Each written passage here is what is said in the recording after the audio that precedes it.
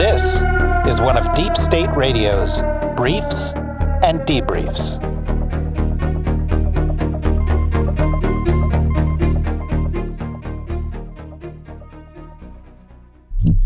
Hello and welcome to another of Deep State Radio's one-on-one conversations with experts and leading thinkers. I'm David Rothkopf, your host. I'm neither an expert nor a leading thinker, but with us is Jonathan Greenblatt, who runs the Anti-Defamation League, and with whom I worked many years ago in the Warren Harding administration, right? But who is extremely well preserved.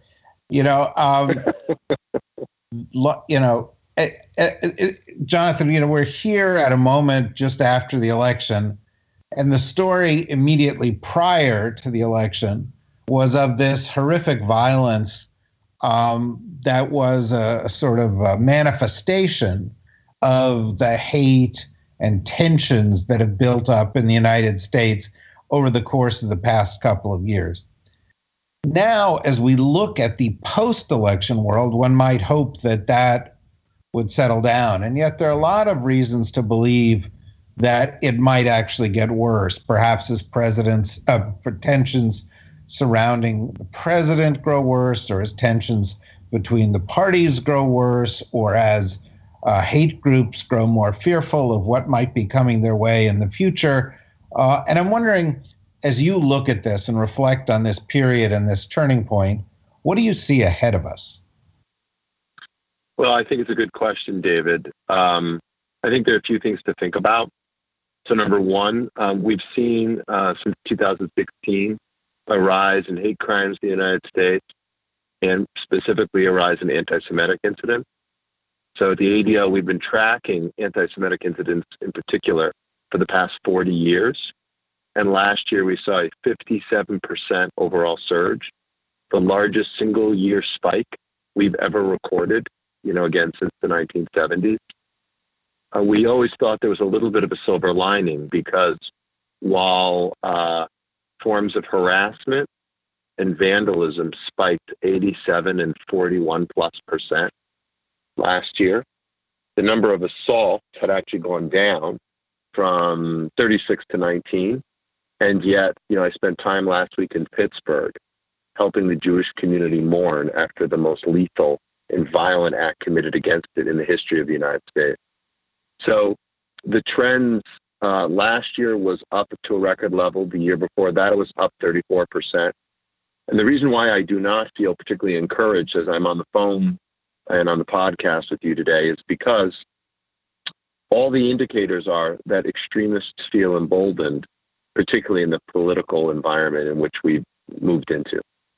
So just last week, despite the horror that happened at Squirrel Hill, we saw 6 different mailers in campaign last week that featured ridiculously, almost satirically anti-Semitic images, where Jewish candidates were depicted as holding wads of money by their non-Jewish opponents.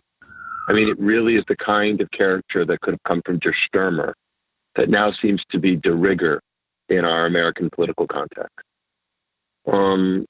So the fact that incidents are up, the fact that extremists feel emboldened, and the fact that their rhetoric has moved from the margins into the mainstream, and everyone from the president himself to other people in positions of authority are repeating the kind of conspiracies and using the kind of language that was once the domain of David Duke, these things are all very worrisome. Yeah, and you would hope that there were sort of bulwarks against this in the government, even if one person or a handful of people had extreme views. But, until yesterday, that we're recording this on a Thursday, until yesterday, Jeff Sessions, who was the Attorney General of the U.S., had a record on some civil rights issues that was troubling. Now the acting Attorney General is somebody who was actually close to Steve King in Iowa. Steve King, who, of course, is the most hard right of the Congress, who has, praised neo-Nazis. and said that if they had a place in the U.S. politics, it would be in the Republican Party. And so it's not any one person, it seems. It seems it's like the permission is being given out by a party and exacerbated by a moment. And as I look forward, the other thing is the economy could slow down. Tensions could grow around jobs. Tensions could grow with regard to immigrants as a result of all of that. And so, all these things contribute, right? Yeah. I mean, I think there's a lot packed into what you said, but I mean, a few quick thoughts. I mean, number one, indeed, it is breathtaking that Steve King still has a job, considering his very open affiliation with right-wing extremists. Something that's been pointed out again and again by people on both sides of the ideological spectrum, including from within the GOP. So it's rather remarkable that he won in a re-election. That being said, we had, I think it was 9 candidates this cycle who are affiliated with extremist, specifically white supremacist movements. Literally, David, in the Chicagoland area, Arthur Jones, who ran on the GOP ticket for the House of Representatives, got something like 30,000 plus votes on Tuesday. So it is very worrisome when white nationalism has now become, again, a staple of the political culture.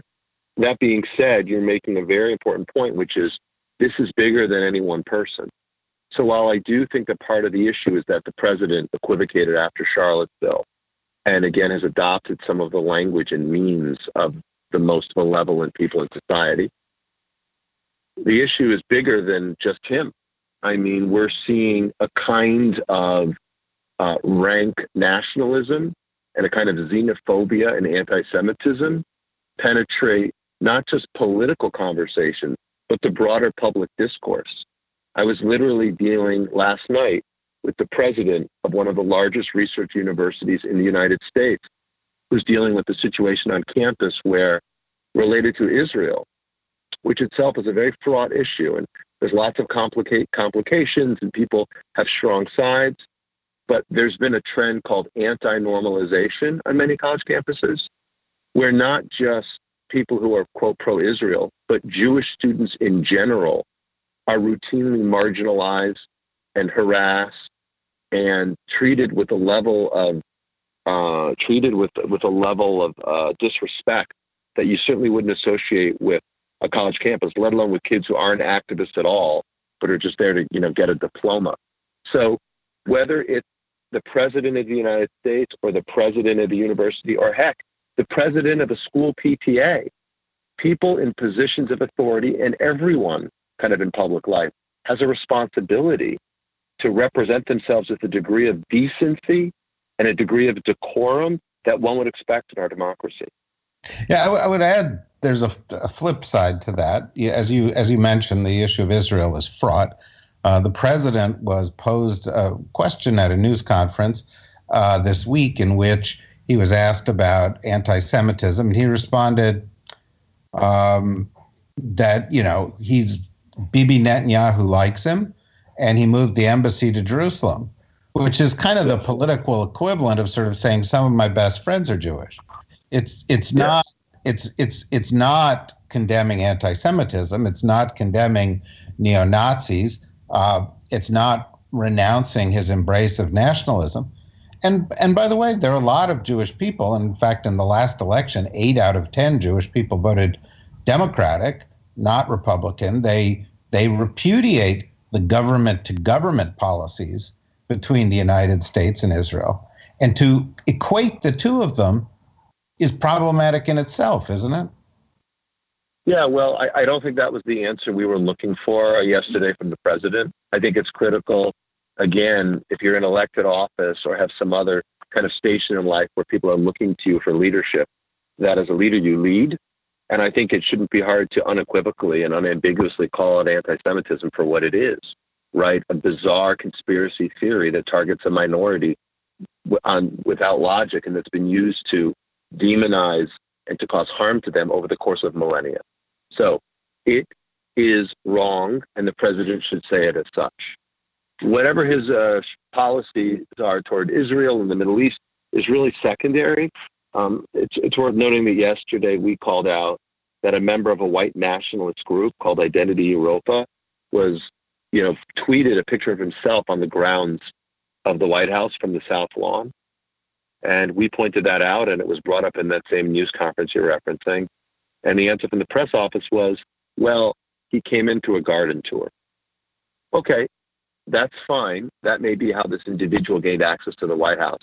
But the appropriate response from the press office is he gained access to the garden tour, and we unequivocally, unambiguously oppose the racism and anti-Semitism that he espouses. That's what we want to hear. I think that's what the American Jewish community wants to hear. I think that's what the American people want to hear from the president and other leaders. And, we only have about 5 minutes left to go, and I don't want to sort of leave it that the problem is primarily a problem faced by Jewish people. Voter suppression was targeting people of color.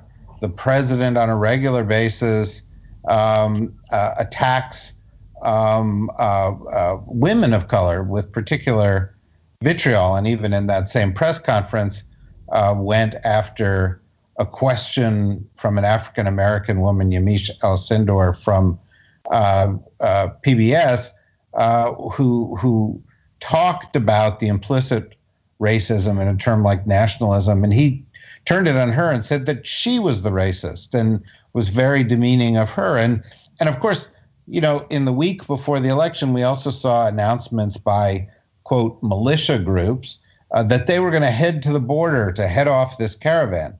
And of course, the caravan is not really a threat. This is something that's cooked up by the White House and by other people to sort of foment fear.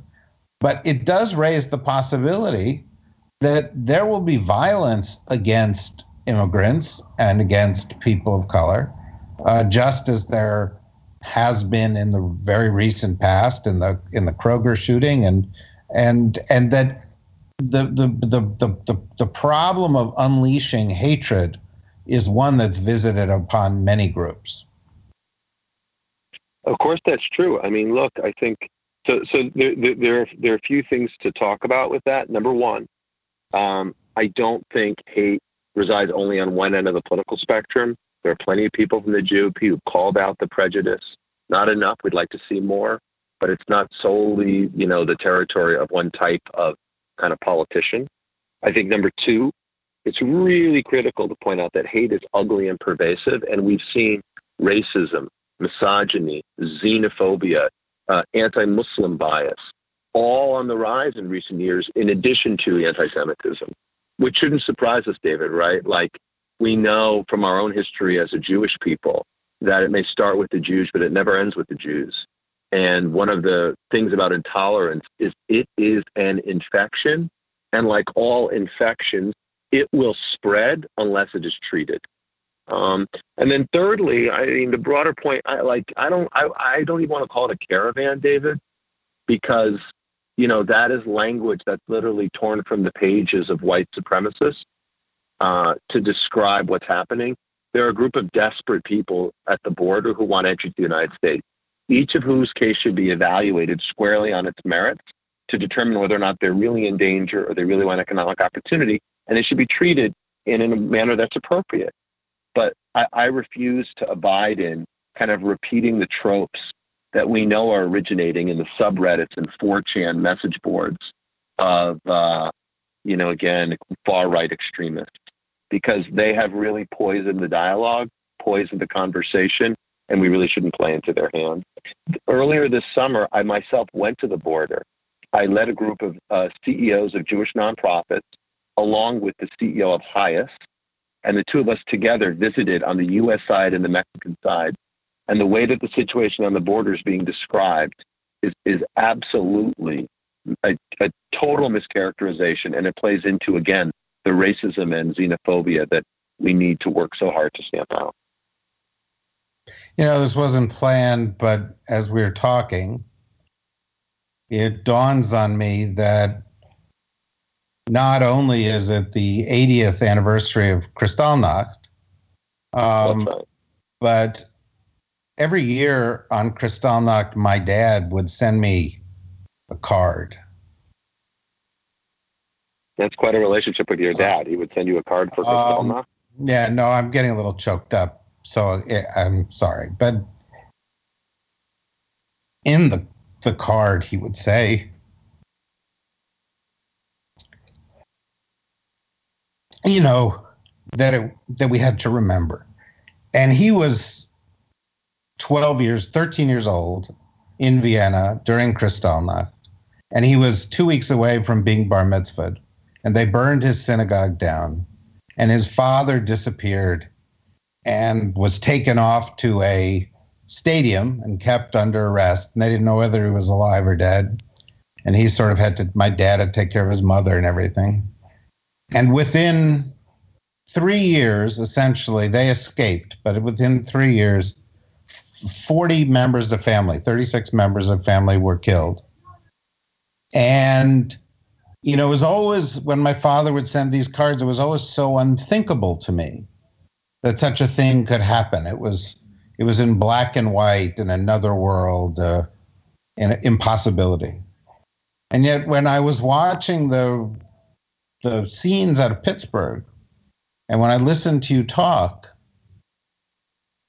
I guess the final message here is that we have to be vigilant and remember that those kind of atrocities are not that deep beneath the surface. David, I'm pained and sorry to hear the story. It's a story that sounds very familiar to me because my grandfather escaped Germany after Kristallnacht as well as a young man and lost nearly his entire family to the Nazi murder machine because they were Jews. And think the lesson that I took away from my grandfather, who was a political refugee from Europe, whose my great-grandfather fought in the First World War. What happened to them, they couldn't even contemplate. There were no, you talk about it as a black and white story. It's almost like a science fiction story. There was no way they could imagine that the Germany that they loved, that they had supported, for which they had fought and bled, would somehow turn on them and devour them entirely. And then I flash forward in my own life.